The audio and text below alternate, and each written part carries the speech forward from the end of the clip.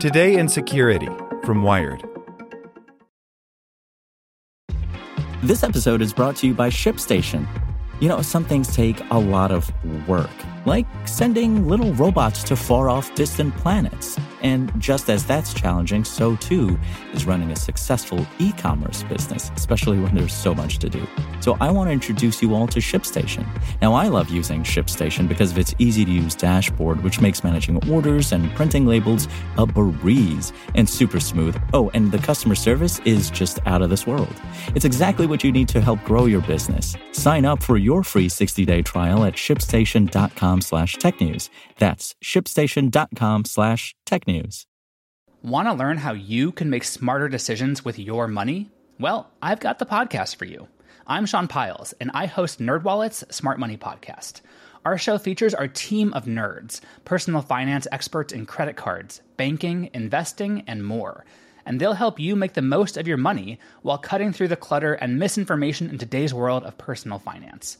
You'll get clarity on strategies to help you build your wealth, invest wisely, shop for financial products, and plan for major life events. Listen to NerdWallet's Smart Money Podcast wherever you get your podcasts. Here's today's spoken edition of Wired. White House cuts critical cybersecurity role as threat looms. By Brian Barrett.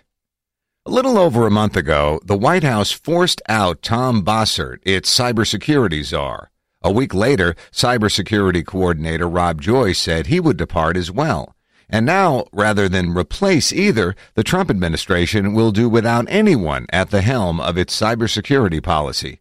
It couldn't have picked a worse time. The news that the newly appointed National Security Advisor John Bolton has decided to phase out the cybersecurity coordinator role was first reported by Politico.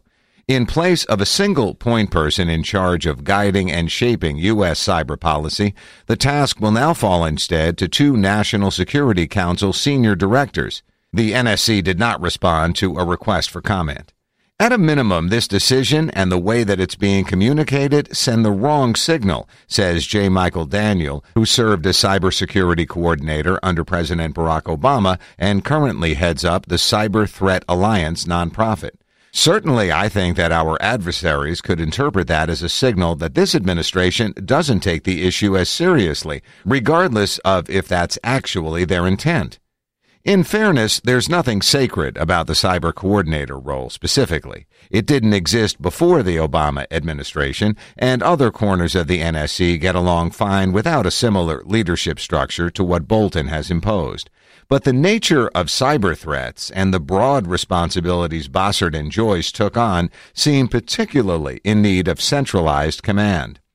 I think it's probably fair that there's more policy work to be done right now on cyber than in certain other areas because it's in a formative stage, says Joshua Geltzer, former senior director for counterterrorism at the NSC and executive director of Georgetown Law School's Institute for Constitutional Advocacy and Protection.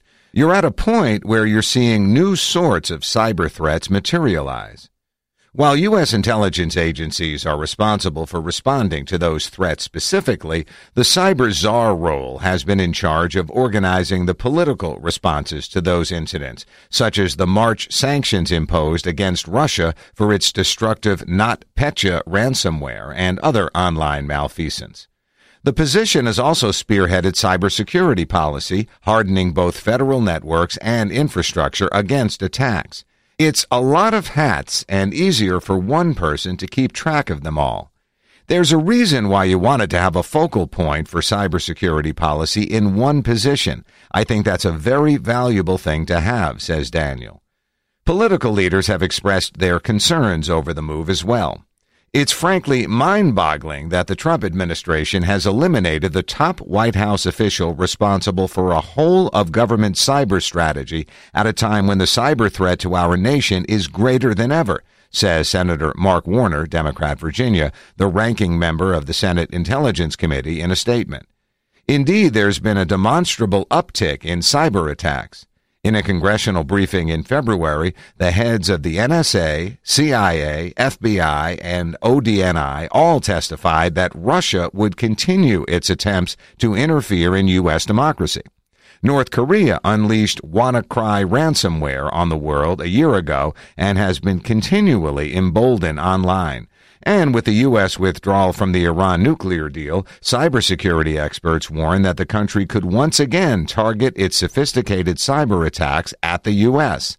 If anything, our enemies are only going to do more, not less, says Daniel.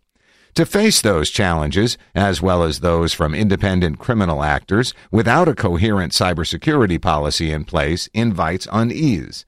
Big picture, it certainly seems to send a strange message as to how this White House is prioritizing something most of us think the government needs to prioritize more when it comes to cyber policy, says Geltzer. The true impact of the move may not become apparent for some time. In response, House Democrats Tuesday introduced a bill that would create a national office for cyberspace, with a director confirmed by the Senate. It's unclear what chance it might have of passing. And for now, either way, fewer capable people will be focused on big-picture cybersecurity issues at the highest level of government than there were before. It's hard to see how that makes for an improvement. Want to learn how you can make smarter decisions with your money? Well, I've got the podcast for you. I'm Sean Piles, and I host NerdWallet's Smart Money Podcast. Our show features our team of nerds, personal finance experts in credit cards, banking, investing, and more. And they'll help you make the most of your money while cutting through the clutter and misinformation in today's world of personal finance. You'll get clarity on strategies to help you build your wealth, invest wisely, shop for financial products, and plan for major life events. Listen to NerdWallet's Smart Money Podcast wherever you get your podcasts.